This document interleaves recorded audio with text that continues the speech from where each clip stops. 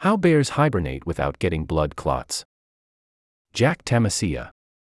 Despite spending more than half the year hibernating in frigid temperatures, brown bears, Ursus arctos, remain remarkably healthy. These idle giants rarely suffer from maladies such as blood clots, which can occur in humans experiencing only temporary bouts of immobility and can be deadly. Patients who come into the hospital with a broken leg are usually prone to develop thrombosis, says Tobias Petzold, a cardiologist at the German Center for Cardiovascular Research. But in contrast, brown bears, which are lying around for a couple of months, do not develop clots.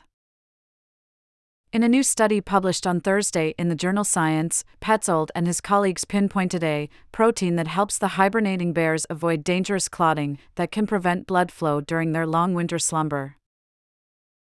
To determine how dormant bears keep blood pumping during months of torpor, Petzold and his colleagues partnered with biologists studying a population of brown bears in Sweden.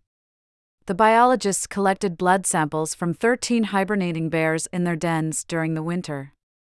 In the summer, the biologists collected additional blood from the same bears after shooting tranquilizer darts at them from a helicopter. The researchers then ran these samples through a battery of blood tests. They discovered that the quantities of more than 150 proteins varied greatly between the blood of hibernating and active bears and homed in on the proteins and platelets, the components of blood that cause clotting.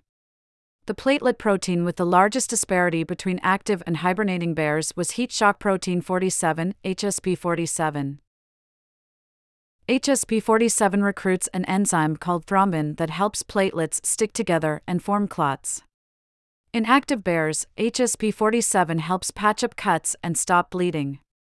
But hibernating bears, which are safely snug in their dens, have little use for this clotting protein. On average, hibernating bears' platelets produced 55 times fewer HSP47 proteins than those of active bears. We hadn't heard much about this protein, and we were completely surprised to discover that it has such a large impact, says Manuela Thinel, the paper's lead author, also at the German Center for Cardiovascular Research. Thinel says that decreasing the levels of this particular protein likely reduces the platelets' penchant for clumping together and restricting blood flow. Mirda Schattner, a biologist at the Laboratory of Experimental Thrombosis and Immunobiology of Inflammation at the Institute of Experimental Medicine in Argentina, agrees.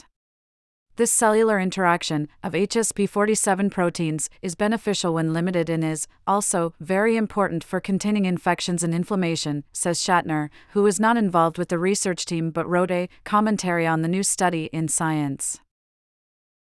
To determine if a similar mechanism prevents blood clotting in chronically immobile humans, the researchers compared blood samples from patients who had suffered debilitating spinal injuries with samples from their active counterparts.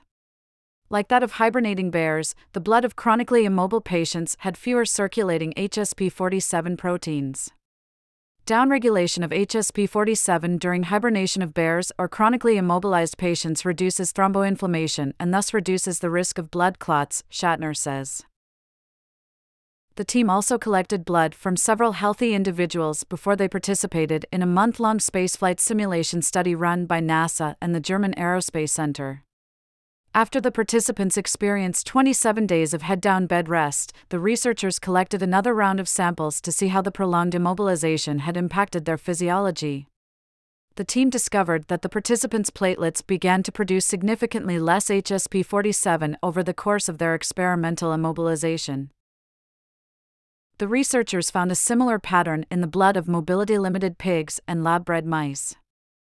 They posit that reducing the expression of HSP47 proteins may be a mechanism used across mammals to prevent clotting during prolonged periods of rest. But this approach appears to take time to develop. In humans, people experiencing shorter-term immobility from illness or injury are more susceptible to clotting than chronically immobile people with spinal cord injuries. Petzold says the new findings highlight how understanding the biology of bears and other animals and provide insights into how the human body functions. And they could potentially inspire fine-tuned treatments for preventing clotting in patients experiencing temporary immobility.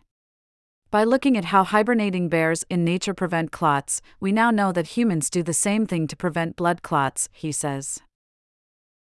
Rights and permissions. About the author, S.